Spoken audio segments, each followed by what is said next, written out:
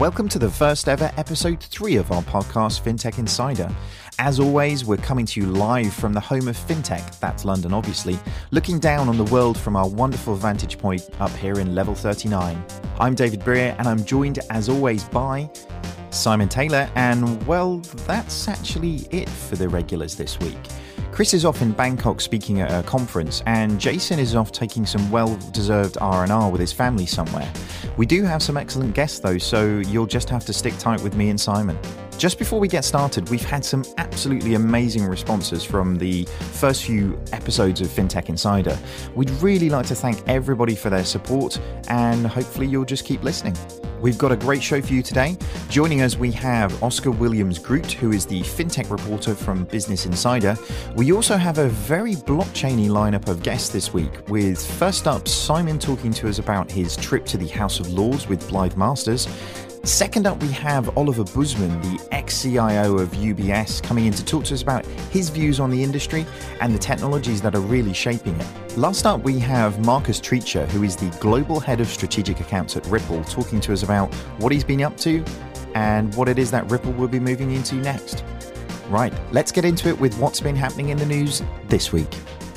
There's been quite a lot of interesting things happening this week. One of them I sort of felt pretty much all myself, I have to say, yesterday. So we had the BT fault that knocked out a huge amount of people's broadbands, and this seems to be affecting banks as well. So there's been a huge amount of people sort of reporting that they haven't been able to log on to internet banking. In fact, literally this afternoon when trying to buy something in a coffee house, then literally I had my card declined for this exact reason. So it seems interesting that this, BT infrastructure, the week that they are actually being told that, governments are putting pressure on them to invest more in their infrastructure, have this type of issue. Either of you guys affected by this one? Thankfully not, although I am on Sky and I've had an unrelated internet issue. So I feel the pain of all the BT users, but no, I've managed to avoid it so far. So I got it ever so slightly.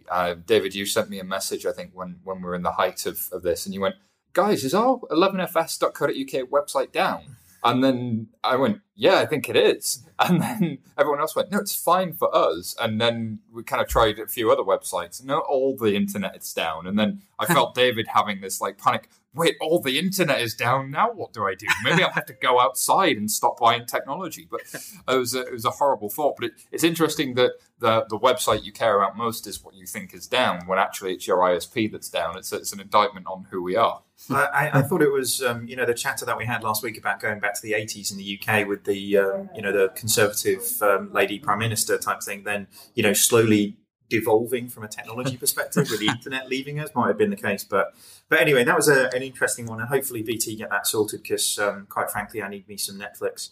So the next thing up, obviously, we talked about quite heavily Pokemon last week and saw quite a interesting article about over in Forbes.com. So Pokemon Go McDonald's partnership points to a promising business model. This was quite an interesting one, and I'm sort of seeing that the McDonald's and Pokemon companies over in Japan have actually partnered up. So McDonald's is actually going to be one of what they call battleground locations for Pokemon over in Japan, which is quite amazing. So the sort of monetary benefit that somebody like McDonald's can actually get by hosting these things is pretty damn significant. So yeah, interesting. We were talking about that last week and it's sort of coming to fruition. In fact, for those of you that listened to last week's show and the subscribers, you'll notice we actually talked about McDonald's and Pokemon last week. So don't want to say we predicted it, but it seems to me like, will a bank use this? What other organizations can use it? I mean, Oscar, do you have any thoughts?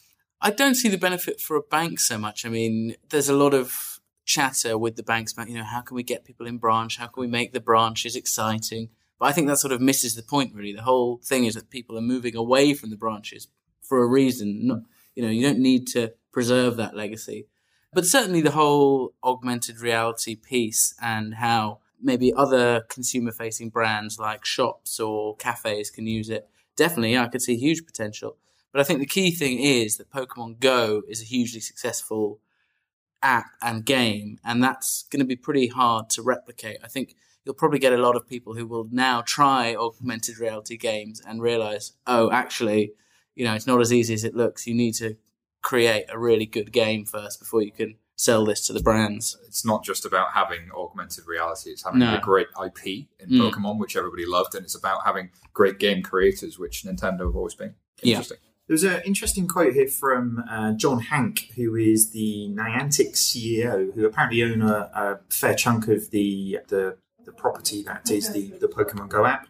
And what he was saying is actually that for businesses that rely on foot traffic, sponsorship for Pokemon will basically be almost like a Google model. So rather than paying cost per click, they're going to be paying cost per visit. So, it's quite an interesting thing. It's not just about getting users and doing it, but, they're really planning on the places that they partner up with, becoming real revenue streams for them. So, that kind of, we've talked to it in many guises about sort of digital, physical type thing, but this seems like a really interesting place to, sort of bridge those gaps. Very much.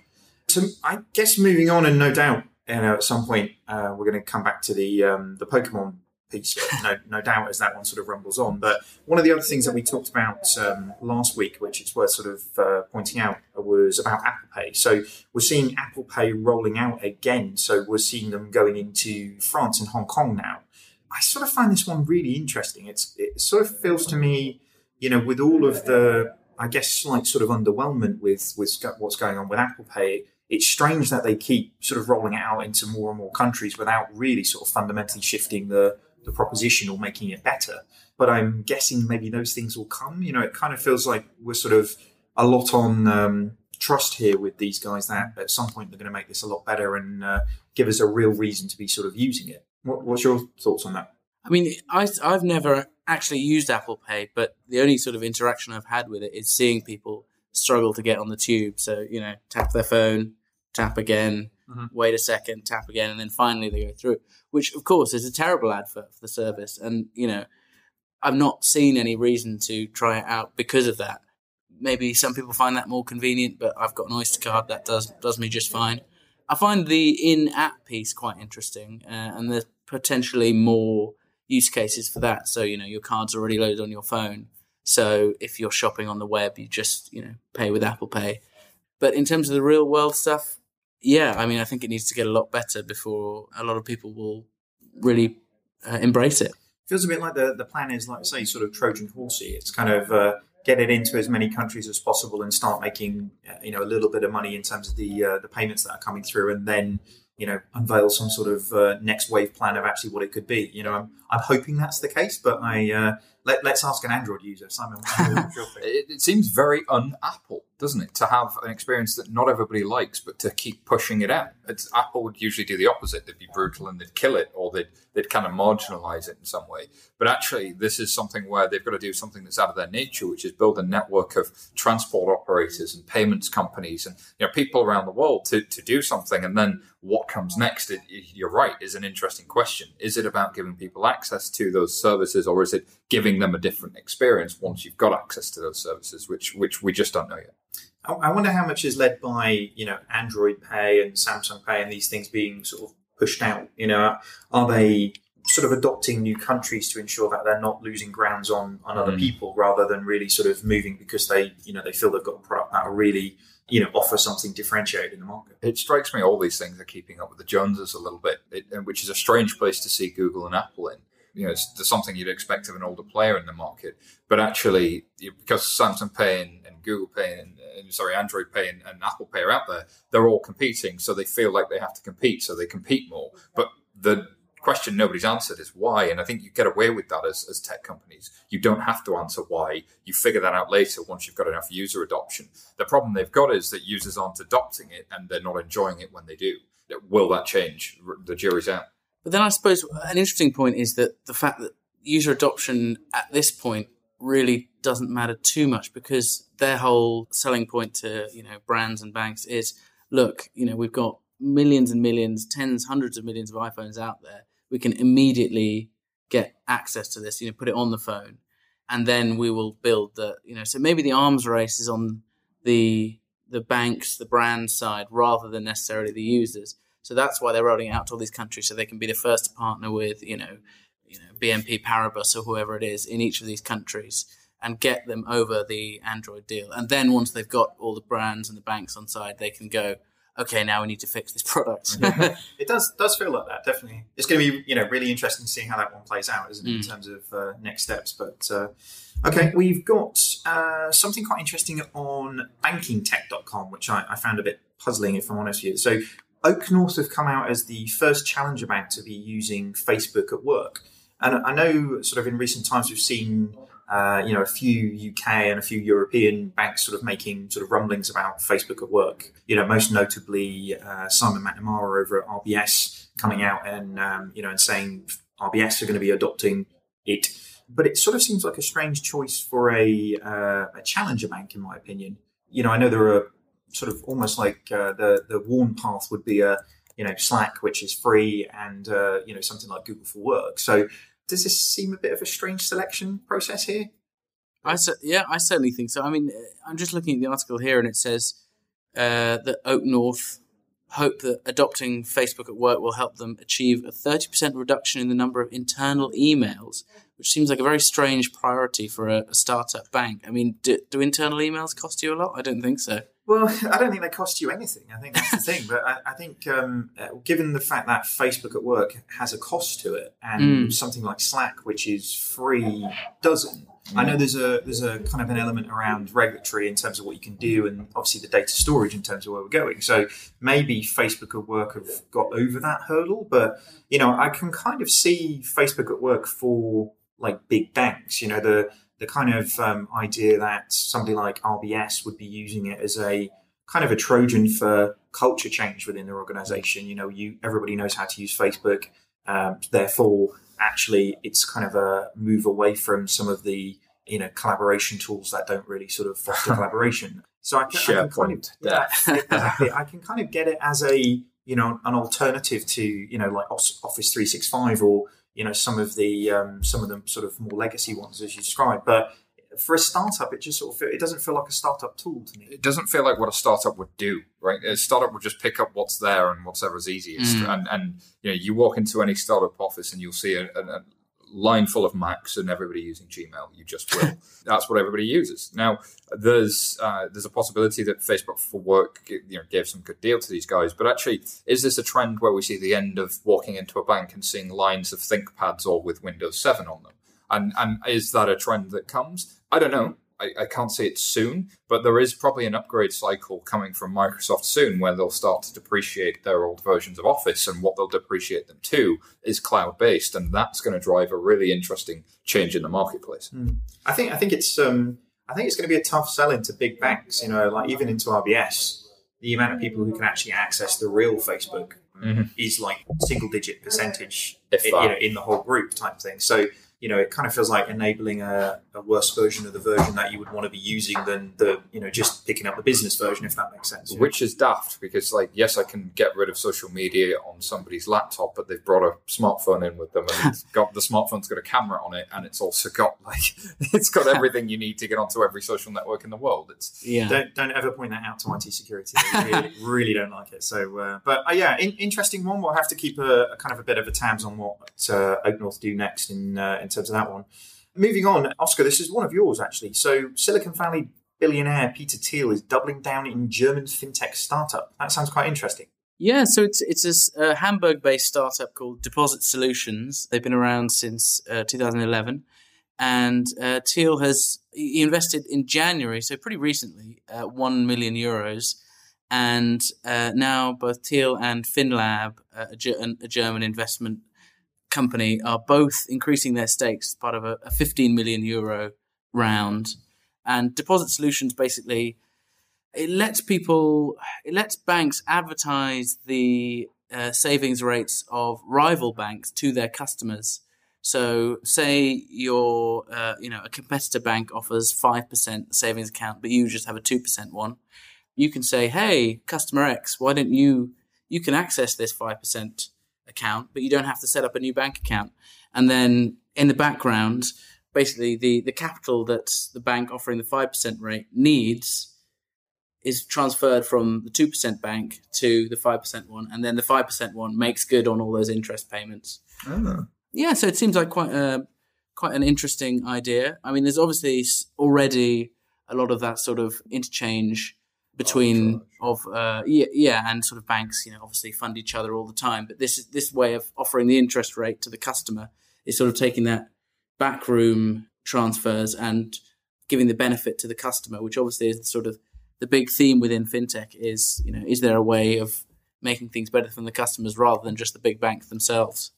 And Teal seems to be really sort of investing pretty heavily in many things, doesn't he? I'm just sort of reading through your article, so I didn't realise that he'd actually invested in Number 26, Creditech, and TransferWise as well. Interestingly, I didn't realise either from what I just read from your article, but he apparently funded Hulk Hogan's lawsuit against the Gawker as well, which is an interesting one. So he's got many fingers and many thighs. He must be a Hulkamaniac. Clearly, everybody loves a bit of the Hulk. Yeah, no, I think he's an interesting guy. I'm not sure. The thing with Teal is I'm always the Gawker lawsuit. I think is very personal. He's got a bit of a grudge about Gawker, but with things like deposit solutions, obviously he's got Valar Ventures, which is his fund that he sort of personally bankrolls, and you sort of wonder. Obviously, I'm sure he signs off on a lot of these investments, but is it the product of his interest in this, or is it just investment managers he's hired who find these? They think they're the hot things and then convince. So it's interesting to, I don't know how personally interested he is in fintech, but certainly somebody at Valar Ventures is. For sure. What I like about this is it's innovating in the business model, and banks are involved in the innovation of a business model. So, will they effectively partner with Bank A and Bank B to deliver against this? It's certainly an interesting idea.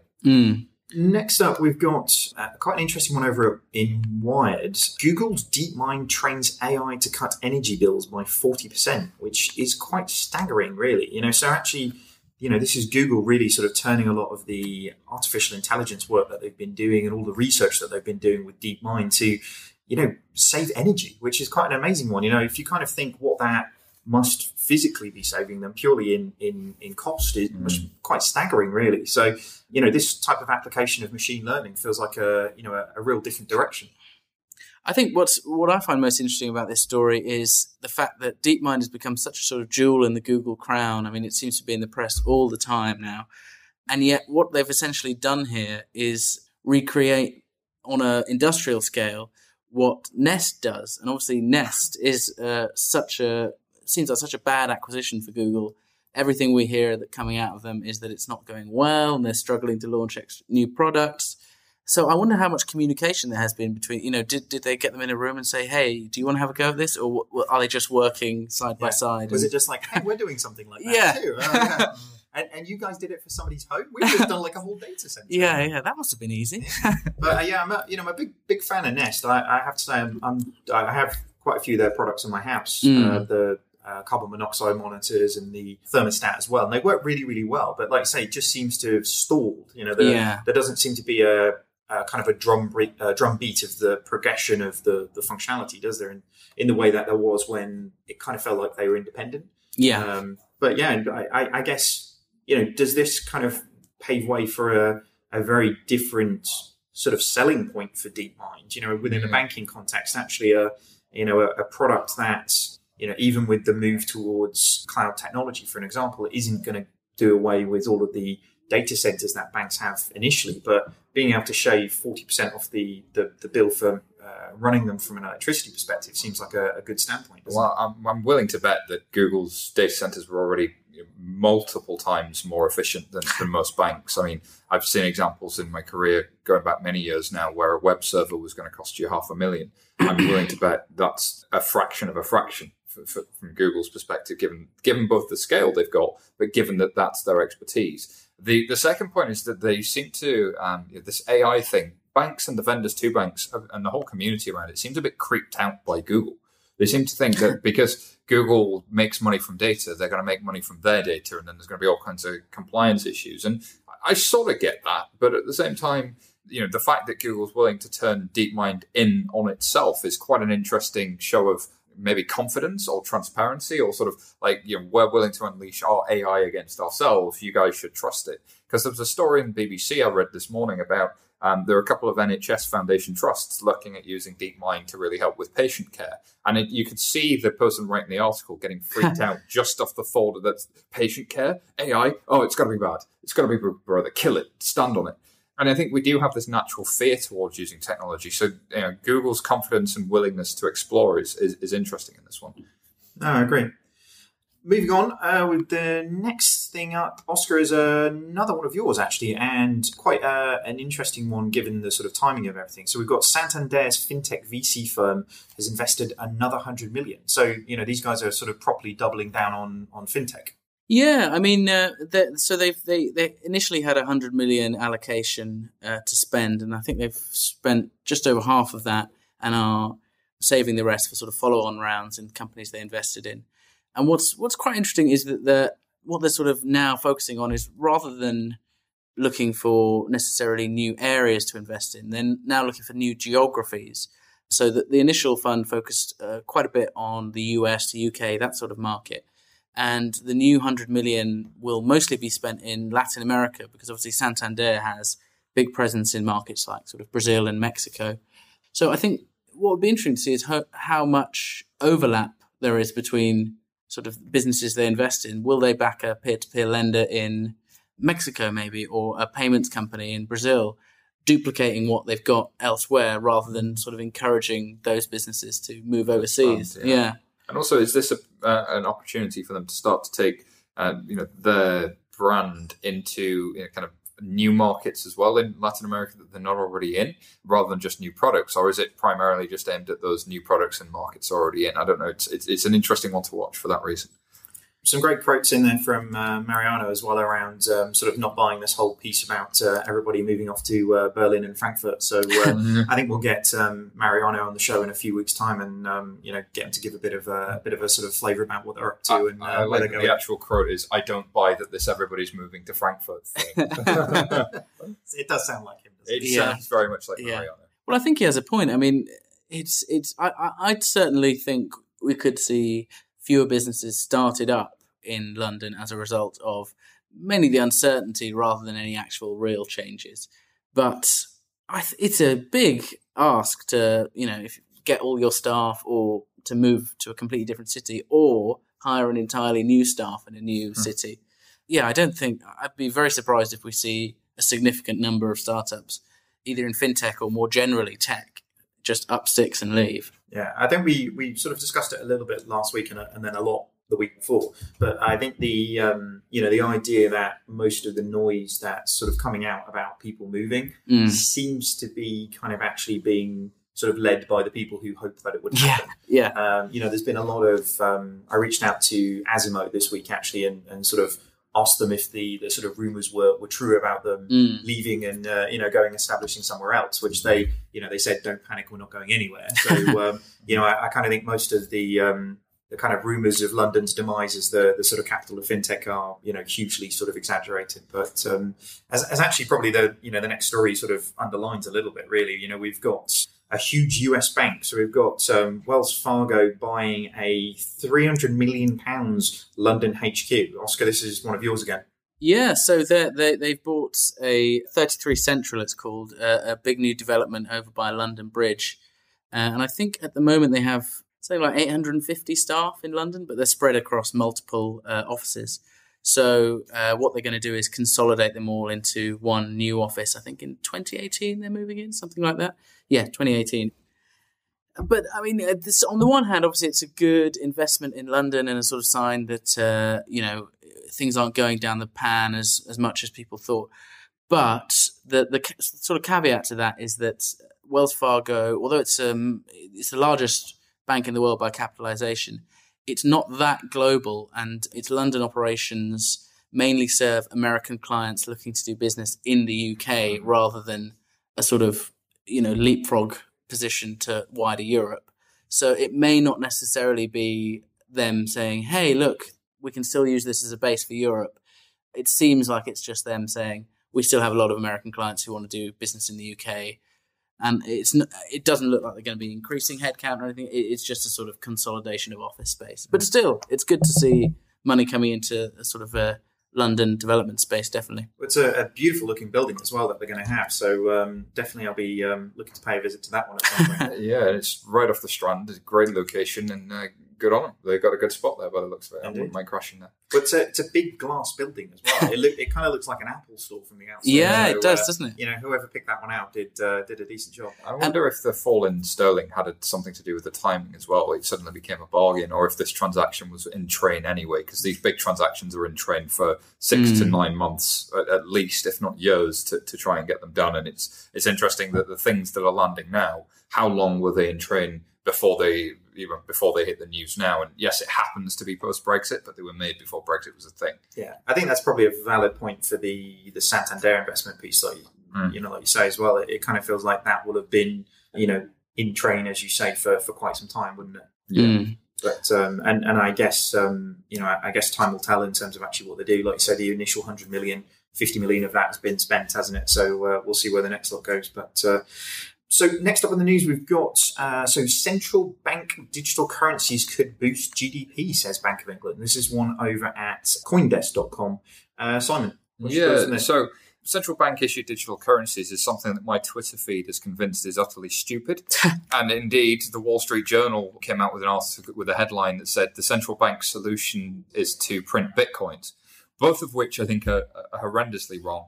But I think there have been a number of voices out there for some time arguing that the central bank should look at how it prints money and it should digitize that. This has been an argument that's been around for quite some time indeed.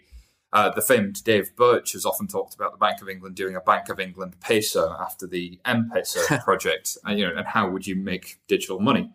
But I think both of those arguments, and there's a lot of technical folks saying, well, why don't they just build one big central database of money? And I think that misses how fractional reserve banking actually works. So if commercial banks buy central bank money or hold central bank money, they actually lend that out 3, 4, 5 times. So commercial banks have taken £1 and turned it into 5. That's what our economy is based on. So if that was sitting in a central bank database somewhere, then how would they know what the other banks have done with that £1? So the real advantage to central banks is knowing for the first time how much money supply is in the world. So you might think that you've got £1 in your bank, but what you don't realize is that your bank has lent that 6 or 7 times, or is it 8 times? And the central bank doesn't know. Indeed, the central bank is guessing. So everything the central bank does is very, very educated kind of guesswork. So to know the amount of money in supply would be hugely beneficial. And so what you'd need is something that could operate inside the ledgers of all of the individual commercial banks. And how do you do that? Well, you get everybody to use the central bank's infrastructure, which would be kind of very, very costly and very, very dangerous because you'd be consolidating all of that balance sheet risk. Or you have some sort of standard, which we've never effectively been able to do.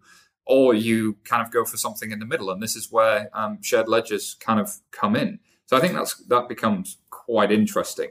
So the consensus that would manage the reconciliation and settlement could potentially have impact on things like the amount of interchange paid between organizations. So if you think about all the payment systems, a payment system even like VocaLink, but certainly like Visa and MasterCard, that retail customers using, have an element of cost to pay for that big centralized infrastructure. If all of the banks in running the systems that they have to run anyway for their customers also have something in that system that syncs that up with the central bank and syncs that up with each other, then what do I need Visa for? Maybe Visa provides some rules and they provide some mandate, but can I reduce the cost? And I think that's a valid question for the Bank of England to ask. The second point is, if they can now quantify the amount of money in the market, can they have new policy options? So do they have policy options like reductions in real interest rates? Do they have policy options like reducing the amount of money in supply? Because money in supply, they've only ever printed more money. So they get some really interesting things that I don't think have been in the mainstream media discourse. I don't think that have been missed by the Wall Street Journal and others, and I think have been missed by the Bitcoin community. So this one to me is very interesting. And what's important to point out here is that it is research. They're not saying they're going to do this. They just think if it worked, and that's a big if, you'd have these benefits. And I frankly think they're right.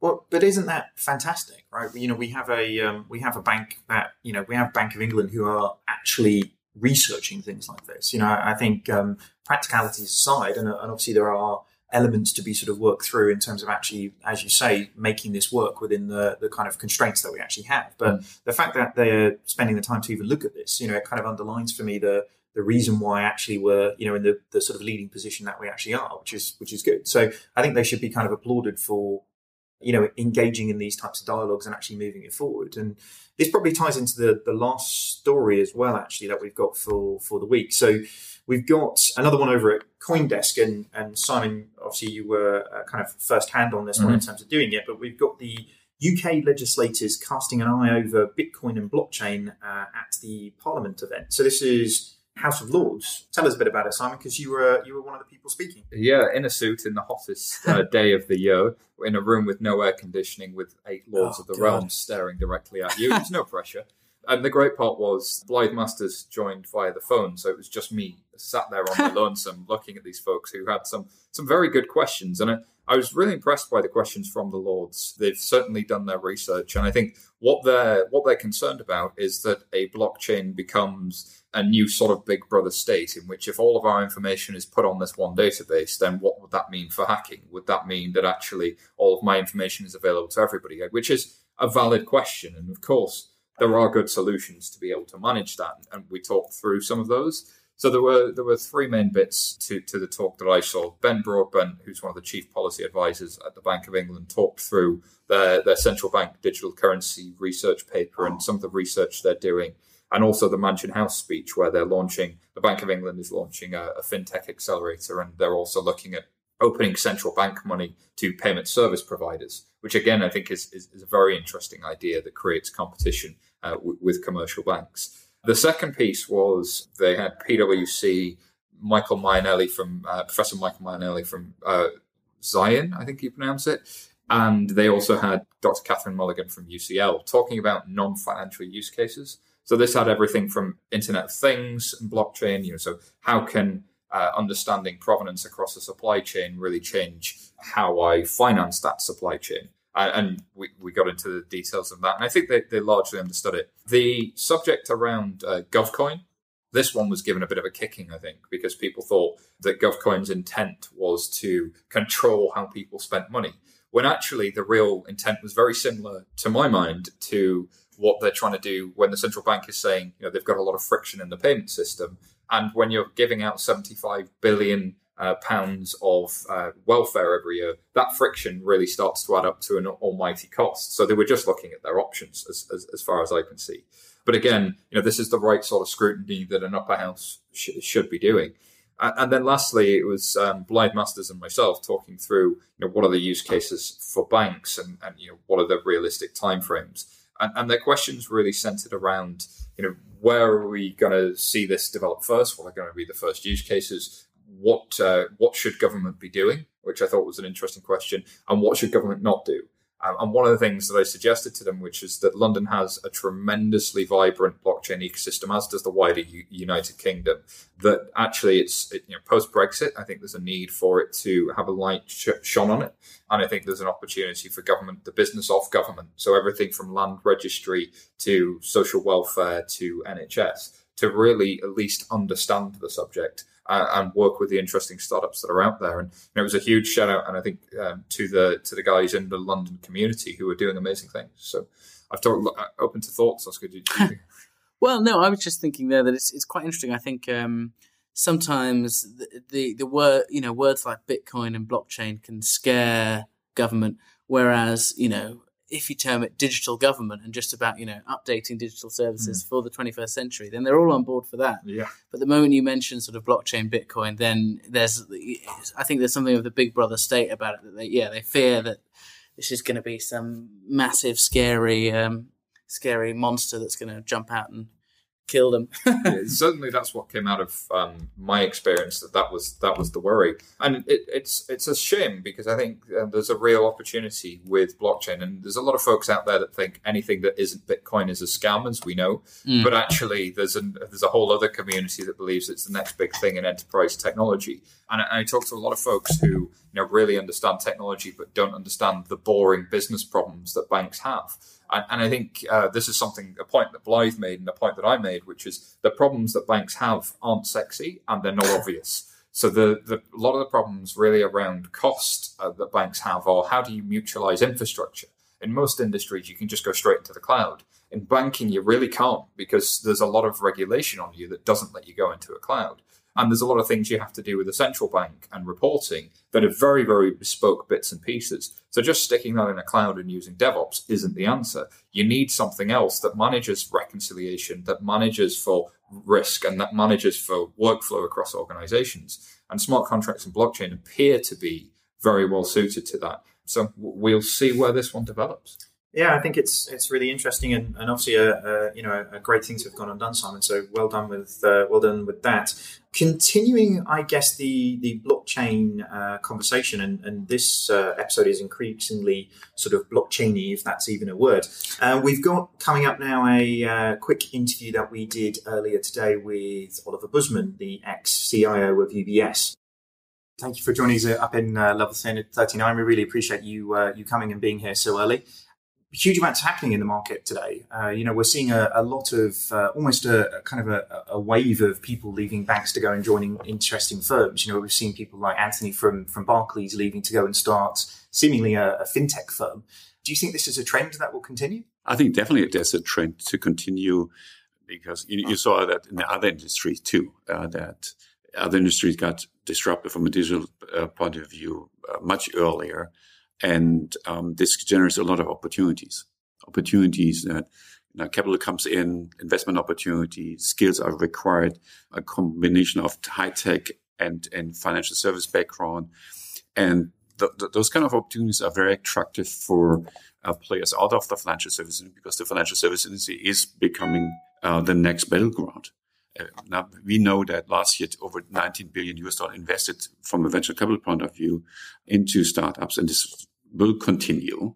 If you look at the amount of investments for a specific topic like the blockchain topic, it's very similar to what we saw in 20 years ago from investment size in numbers of deals perspective. So there is an amount of, if you forecast that, of changes coming through in industry, and if you like to be part of a change, that is very attractive for those people who like to be change agent and go out there and leverage their background and experience, bring it into that new venture and try to define the future state of the financial service industry. So that's an attractive value proposition that you see a lot of executives are moving in.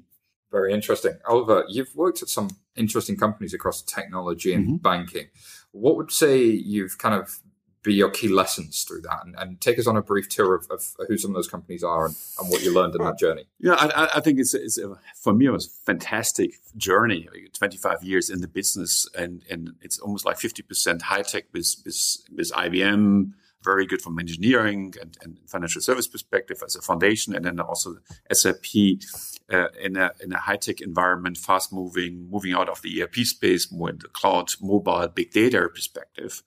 And then been in the financial service industry in all sectors, from the Deutsche Bank private banking, Allianz Asset Management, Allianz Asset Management, to PNC life insurance, and then with UBS capital market, wealth management, asset management, all sectors. And looking at my role as a chief information officer, I have to say I've been through an development that previously I would say until coming back into high tech with SAP, I was focusing on, how can I professionalize my IT function? And it's always something you get measure. Is it efficient? Are you reducing risk? Is it competitive? There are benchmarks out there, and there's always that you you do an assessment where you are, and you define a target state, and you try to optimize that. The second evolution then over time is spending more time on the business to understand where the business is going and try to bridge that. And that's already a challenge for a lot of chief information officer to find a method to figure out where the business like to be in the next few years, what kind of capabilities, business capability they need to build up to execute that. What is available on the IT side from a technical ability to support that, to understand where are the white spaces, where are the overlaps, where are complexity, and then translate into a plan from IT perspective to get there. So a lot of folks are previously just doing, what should I do from a project perspective for the next 12 months and expand the landscape. But that bridge from architecture, from a planning perspective, business and IT planning, financial plan, most of the cases that I've been through are not connected. And I focus on that the last 10 years, going through Allianz, SAP, and then also UBS to bring that together, because that at the end will generate value. The third topic is that I discovered is, especially with SAP. Coming into SAP, the dimension is the strategic dimension also to figure out what kind of disruption is out there, technology-wise, and how to leverage that, bring this in-house and see how can this be used for your product and service life cycle and generate a benefit for the business out of that. That's something that I would say, with coming into the SAP environment, high-tech environment, that everybody with 60,000 employees was a CIO. Now they had a better understanding of what's going on, and so you had to establish ways to understand, what are the trends, how you bring that into the organization, give the organization time and resources to explore that, and then bring this into production. And then I did this very closely together with the SAP product development. So becoming a guinea pig in the mobility space, in memory, data, and then also share those experiences, learnings, and limits also with the outside world through social media, blogs, be a thought leader, and then also in interaction with the customer. So that was the first thing that I realized.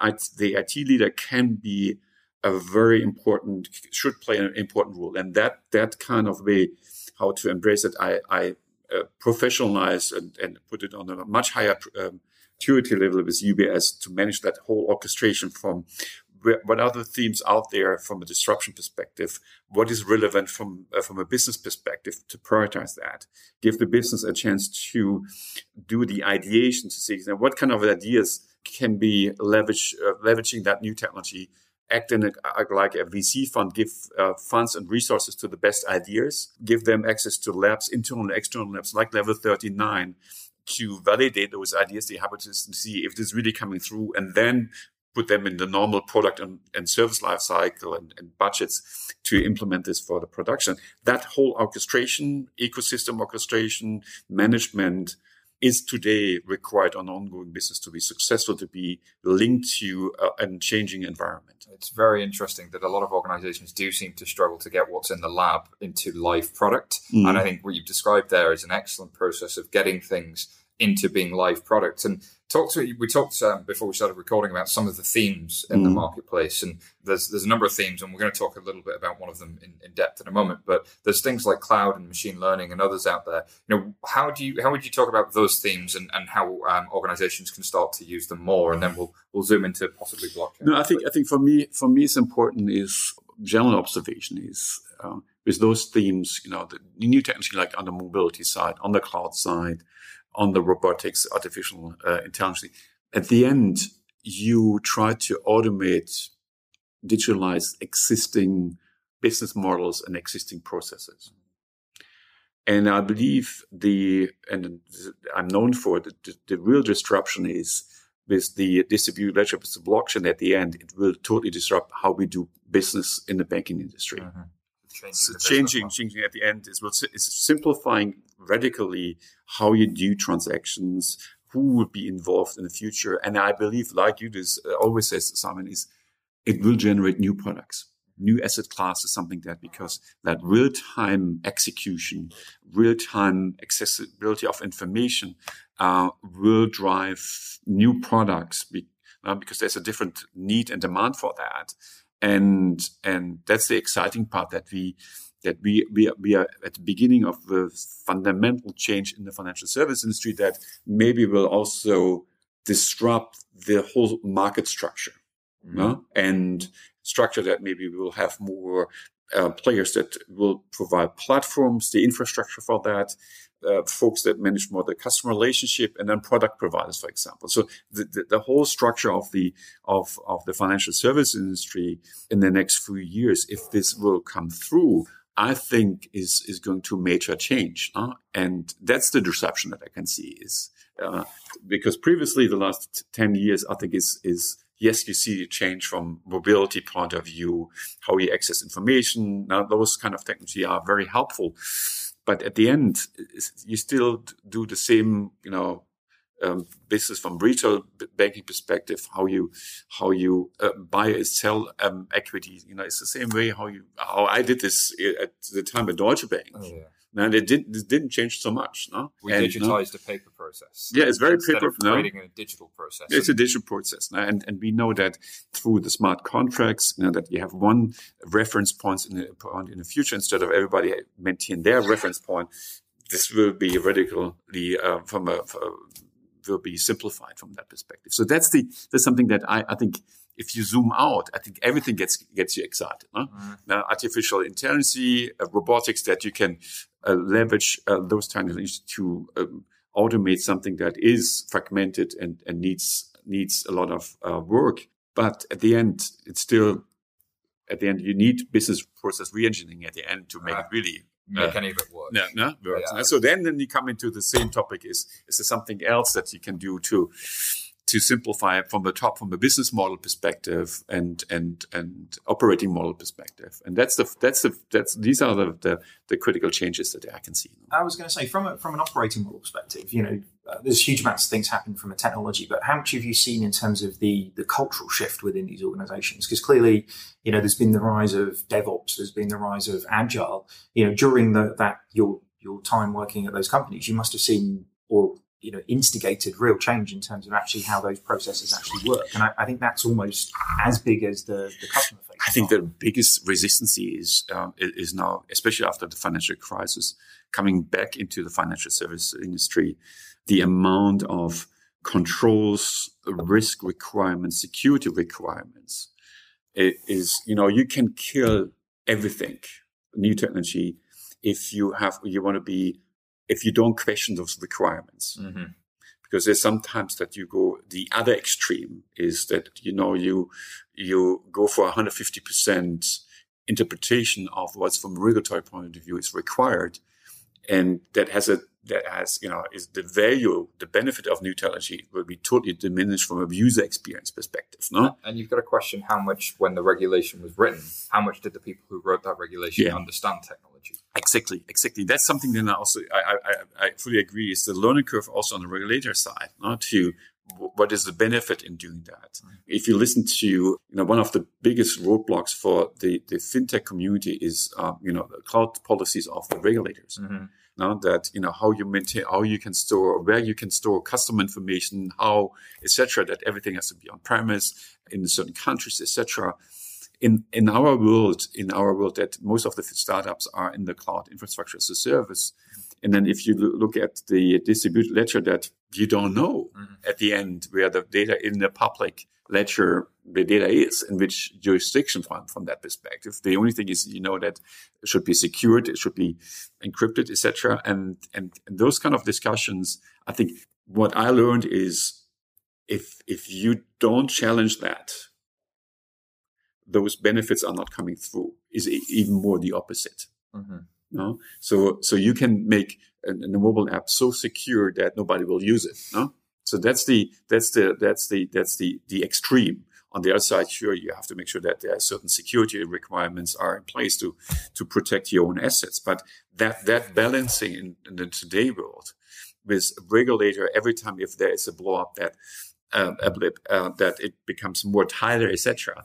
That fine balance, I think, is required. If not, we don't see those kind of changes. It's critical, isn't it? So Jason, who's not here today, told me a story about one of the things they found in Mondo, which was, pretty much every bank's mobile app has the passcode to get into the app. And this is, if you survey everybody, if you survey your customers, they will tell you they want a highly secure app. So you'll put a passcode on it. Yeah. But actually, if you look at the user behavior, they don't want the passcode. And they're more than happy to use the app without it. And this is one of those things where, if you ask people and regulators what they want, you'll actually design a faster horse. But actually, if you understand technology and you understand why the requirements are written, you can design a service that meets the needs of everybody and might surprise them by being better. Yeah, absolutely. Depending on the criticality and of a transaction and size, essentially, you apply different biometrics services, etc. make it more secure, and other information just from an information sharing perspective is more open. So I think you can have a differentiating view on those on how you provide information and make a transaction accessible. So what I'm saying is, I think the most of the startup have a different mindset how to embrace that. Mm-hmm. And now they're coming into the regulated world in industry like the financial service industry, and they get challenged by the regulator. But I think the regulator there are jurisdictions like UK and Singapore, etc., that they believe they have to tackle that. Because at the end, it defines the competitiveness, the competitive position of a country or location, trading location, and that attracts business. And that's something there's a clear link between regulation and business development at the end. So, Oliver, you're very active on Twitter and social media, mm-hmm. a noted blogger. Your blogs on LinkedIn mm-hmm. regularly hit over 10,000 views. Mm-hmm. You've talked a lot about blockchain lately. Mm-hmm. How would you describe it for a business audience, and what excites you about it? Yeah, I know we've touched on it briefly prior, but sort of. No, I think that's the difference is for me the key characteristic is that you can store information on the internet in a secure way, that the involved parties have the keys to that information, and put information also in there how you execute this information. And that significantly reduced complexity because today everybody maintains this kind of information in their ledgers, in their databases. Mm-hmm. And there's a huge effort in the financial service industry to synchronize, reconcile the status quo of this information across multiple players. Mm-hmm. And that triggers a lot of error cost, reconciliation costs, etc., and slow down the whole business and increase a significant complexity. You know? And with the blockchain at the end, you maintain one reference point that is accessible not only within your own company, also across outside the company. Mm-hmm. And make it so secure that there's one valid copy of that out there, or let's say one information that is valid. And at the end, it drives a totally different business model. Yeah, if 5 people have copies of the same answer and none of them agree with each other, the amount of errors in that are phenomenal. But actually having one copy is huge. It's a huge topic, and this drives a different business model. And I'm a strong believer this is not only something that will be leveraged in our industry, in the Internet of Things. You need that the government, real estate, health, etc. It's a totally new mechanism. How this now technically will be managed and mature, and it all technology is maturing over time. Mm-hmm. I think there's no question about that. But so we are moving out of from the company premises into the internet at the end. It becomes a value internet. And the fascinating topic for me is more, in the last few months that I spent a lot of time with high-tech firms, private equity firms, startups, venture capital firms, it's not only a topic in the fintech environment. I have to say I was blown away that a lot of high-tech players now ramping up their entire product portfolio. The entire enterprise stack from hardware, software, services is now impacted by the blockchain. And so the major players in the high-tech business now, like Microsoft and IBM, and Microsoft is very clear on that. If you see their blueprints, they have a clear understanding how this will evolve, in which area they play a role, what's the value proposition, etc. And then you listen to them and you realize they're very clear that what they saw in the 90s, that the internet changed their entire business, the entire enterprise stack. There's a belief this also happening right now with the blockchain. Wow, that's huge. Now I saw a presentation, and I saw that, and across really big players, tech players, believing that, and that's something that gives me the confidence that's not a niche play in the financial service industry. It's something that will be reflected in the enterprise stack from hardware, software, services perspective. Wow. And you talked briefly there about kind of the tech is always evolving. Yeah. The tech is always changing. And, the tech will continue to evolve. Yeah. What do you think has been done that might have been scary in the past, and how would you calm nerves on that? And then the second question is, what do you think the tech needs to evolve towards to be usable? Is it ready yet, or does it need a little bit more, do you think? No, I think if first of all, what we see now in the financial service industry, from the amount of investment, resources, capital going into, as a player in the financial service industry, I would take this very seriously, because there's a belief, and this is a market, free market of resources, etc. And if you see that investors like venture capital firms and private equity firms are putting significant amount of money into that, and so they're betting on that the whole industry will be disrupted. And there is a belief in the industry that it will impact the P&L of the banks maybe only in the next 5 years or 10 years. I would be very cautious about that. Because we learned, I've been through a lot of conferences also, and there's a lot of good data out there from the Singularity University in the Bay Area. They analyzed other industry. What is the tipping point that new technology is becoming mainstream? And there are studies out there. If a technology reached a 13 to 50% market share, you see a clear inflection point, and it's an acceleration. So it means if you're not part of that learning curve upfront and build expertise and skills, and if that technology reached that 13 to 15% market share, it becomes a threat to your existing business. Makes sense. So there's very little downside to learning more. It probably costs very little to learn more. Yeah. If it doesn't end up panning out in the very, very short term, hey, you didn't spend you didn't spend the earth in budget. But actually, if it does, and there's a real likelihood it could, then you're one of the ones that is well placed to survive. So what I'm also saying is the risk is right now, and I mentioned that at the beginning, is that we try to leverage an existing technology to extend current services. That's because that's the comfort zone. A lot of everybody's in there to see how this service could evolve if I use more, to digitalize that new technology, etc. But I think that the biggest threat is that business models will change dramatically. So that there is a split between maybe providers just providing, like in the retail business, just products. There will be maybe platforms that will organize the distribution. There will be partners that manage the client relationship and rely on product suppliers. And so the whole market structure can change. And I think spending time on those changes and reflect what does it mean for my business today,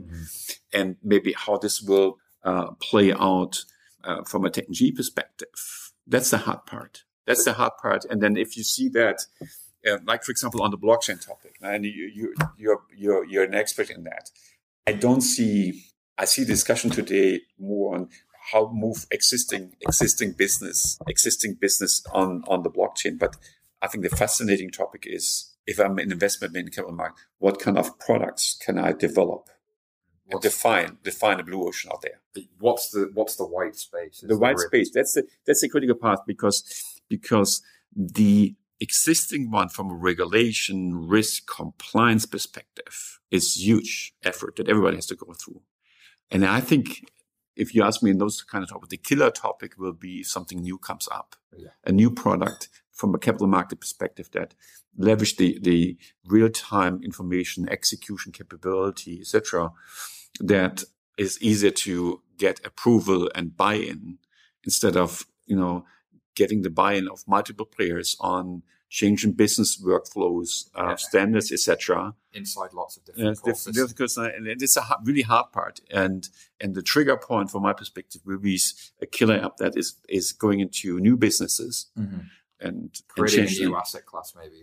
Taking a new asset class. Exactly. As you always say, you said that, you're saying that in conferences, I believe that too, a new asset class at the end that is only possible because the technology will provide that and doesn't have that complexity today that you have to migrate or move in definition. And I think this is a real challenge in the market, because a lot of people who look at the blockchain subject haven't seen capital markets or the inside of a bank systems and realized how vertically integrated banks are, and exchanges and CCPs and custodians. Like every actor in the capital market space is vertically integrated. And then there's this web of point-to-point integration. And there's really no horizontal, Whereas if you had an asset class that existed on a horizontal that could trade across a shared ledger of some sort, then you've got something kind of really powerful. So there's a lot of, I think, senior management really struggling with the technology still. One of the key questions I hear a lot is who are the winners and losers going to be? Do you have a view on who the winners and losers will be? It's too early to say. I think right now everybody has a fair chance to drive this, to be in the driver's seat. And I can only speak coming from a high-tech perspective. My experience is the winner of the future is somebody who's very actively involved to understand what are the capabilities of a new technology. And so what again? So give an example. I've been through this enterprise mobility at really early stage, 2010, with the iPad coming out. And the iPad was at the beginning identified as a consumer product. Yeah. The colleagues at SAP realized it's also an enterprise product. And the first topic was how to make this consumer product secure and available in an enterprise environment. And within a few weeks, we did this at SAP, and 10,000 people within the first few months had already access to that. And if you can play with that, if you build that expertise, how this can be used, that drives imagination, ideas, how to reflect that in your product. So if you don't play it with, you don't understand the possibilities to do that. So what I'm saying is, if you do this early stage and give the work environment a chance to experience that, then the translation into business is much easier than if you just do this on paper and hope that as a second mover, you still can do that. Yeah, there's a lot of people that don't want to get their hands dirty and want to pay somebody else. And there's something that on the blockchain, I think is the same, like also on the mobility topic in general, is if you don't have that imagination, how simple is that to implement apps going forward? And the topic is not at the end to define your distributed ledger. It is more how you model new products on the ledger. That expertise is that imagination from a business perspective to say, how you define products and how you then mirror that on the ledger. That's the challenge for a bank going forward. It's not define how the ledger really should be technically be out there. There are enough firms and foundations and consortia out there. But that capability to abstract and think about that's a differentiation can reach success factor going forward. Absolutely. So, Oliver, last question for you. That one of the things that you and I mentioned briefly is that prior to the interview is that the story in capital markets especially is about how do I meet compliance, and I can't do anything discretionary and I've just got to cut costs at the moment.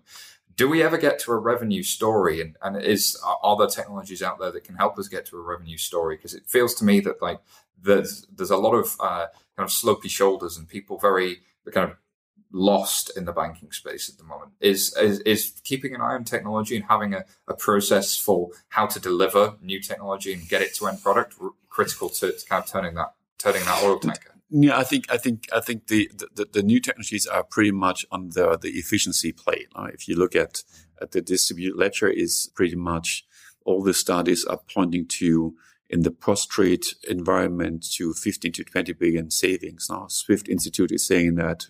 Morgan Stanley, Goldman, etc. They're coming almost to the same range, bottom up or top down, no? And sometimes very bottom up, very detailed on that.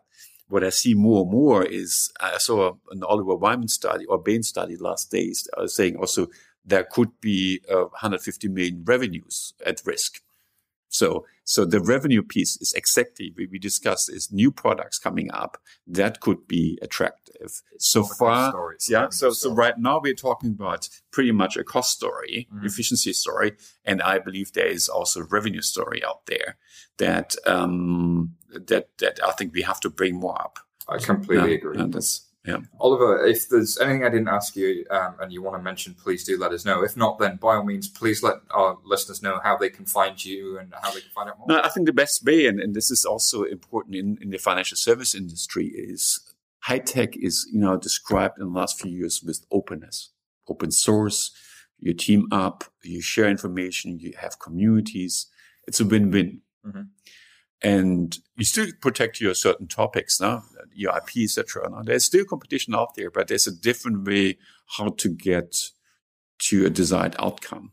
So that requires a transparency that I'm, also with UBS as the first bank at level 39. You're transparent, you communicate your aspiration, you share that with the community, and the community can come also to you as a push and pull at the end and make yourself accessible. That's the whole principle that I believe over the last few years, that make myself available over social media is critical as an executive and as a thought leader too. So I'm reachable over LinkedIn, Twitter.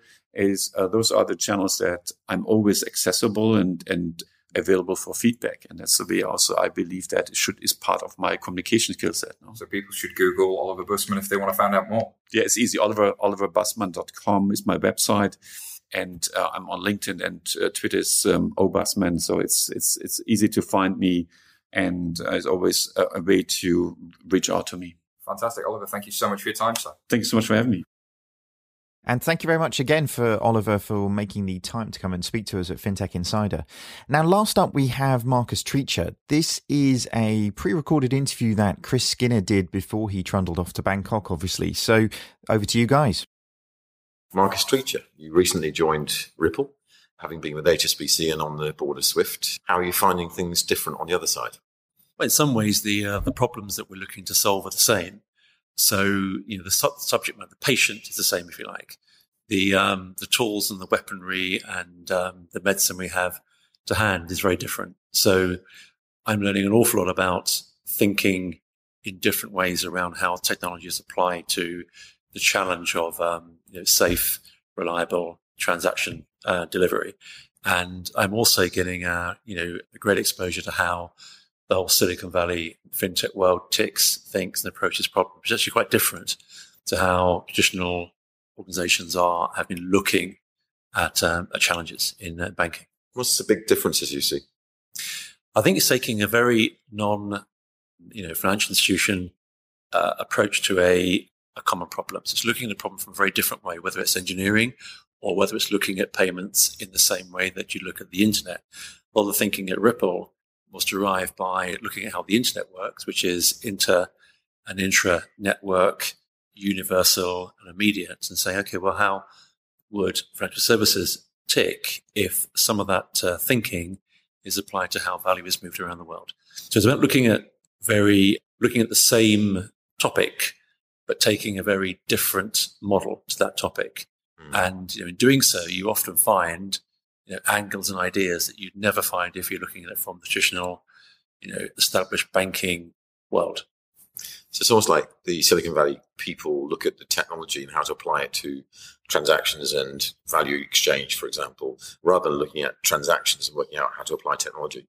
So it's looking at it from the other way around. Exactly. And then there are pros and cons. I think looking at it from the tech-centric perspective, it creates a bigger gap because there's a long way to go between the insight and the idea and the actual delivery. But it means you can take a very creative view that leads to a very different way of thinking about and also a different way of solving a problem. So with Ripple, they're very much in that space. They've looked at this in a very different way.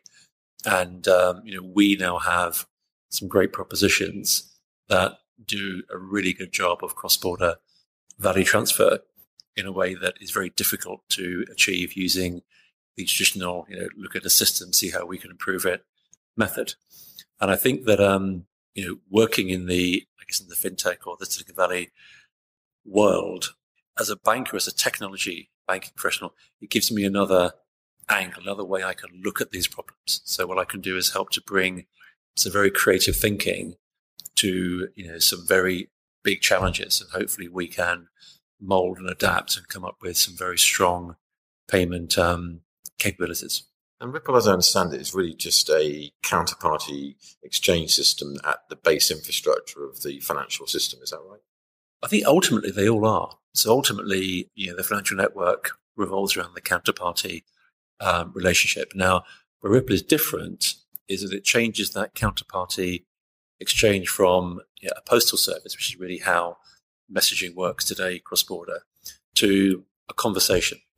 So it's a very subtle shift, but it means that transactions that are agreed between counterparties are what we call atomic. So either they completely and irrevocably work, or they never get started. And that very tiny shift in how you can make a value exchange happen, whether it's money, whether it's settlement, whether it's trade, goods and equipment, has a massive positive impact on how you can manage value, either for individual payments or for commerce or for banking worldwide. So it removes, if when implemented properly and thoroughly, it would remove the chase and the inquiry overhead that normally goes with cross-border payments, the classic penny claims on receipts. Well, if there's no ambiguity in the payment, that shouldn't happen.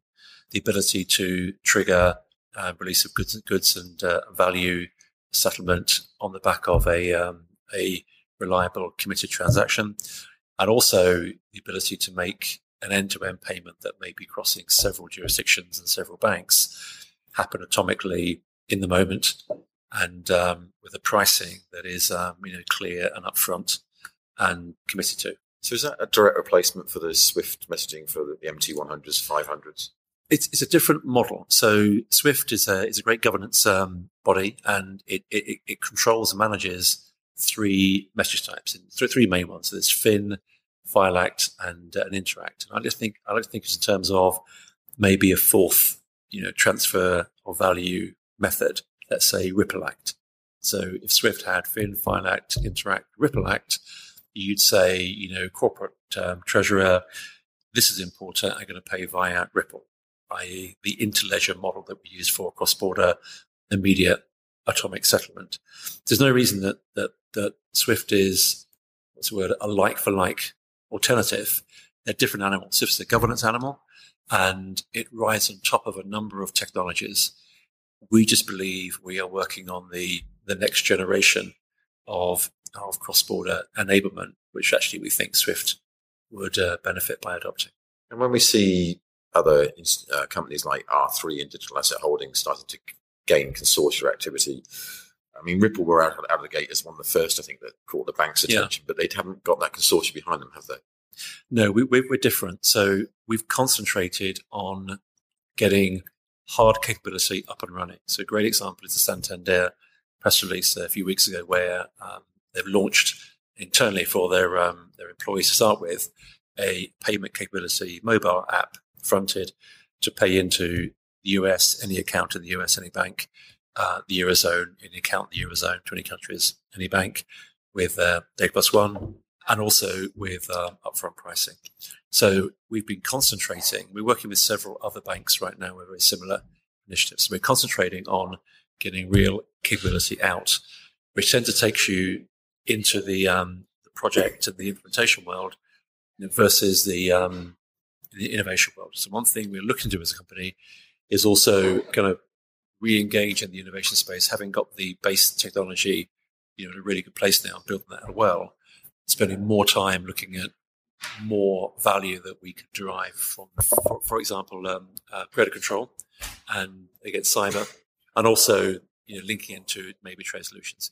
So we happily work with R3, and we see R3 Digital Asset Holdings as other players in a very exciting space, and we think there's a great synergy between what we're doing, which is very much leading edge, looking beyond pure blockchain, and the strategizing that happens within R3 and Digital Asset Holdings. I guess the final question, Marcus, is looking at blockchain developments, it's still very, very early days, and there's been the DAO attack on the Ethereum Ether units. There's been obviously a lot of Bitcoin compromises. We're not secure yet, so how's Ripple playing into that?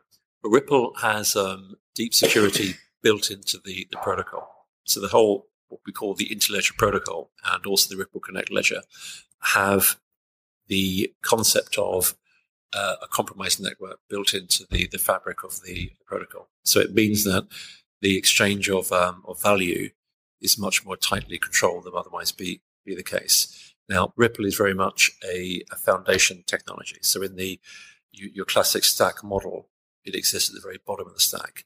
So it means that very, very powerful anti-cyber, anti-money laundering, sanction controlling, etc., capabilities can be more easily established on the back of the report base than would otherwise be the case. Marcus, thank you very much. Thank you. Pleasure. And that brings our third show to a close. As always, you can get in touch with us on FinTech Insider at 11fs.co.uk. You can also find us at FinTech Insiders on Twitter. I'd like to thank again our guests. Thank you very much to Oliver, Marcus, and also to Oscar Williams-Groot. I'd highly recommend going and reading Oscar's news on an almost daily basis at the moment over on Business Insider. On our next podcast, we have a real treat. We have Dave Birch from Consult Hyperion, and also joining us is Izzy Kaminska from FT Alphaville. I'm really looking forward to that one. So from Level 39, thank you for listening to FinTech Insider.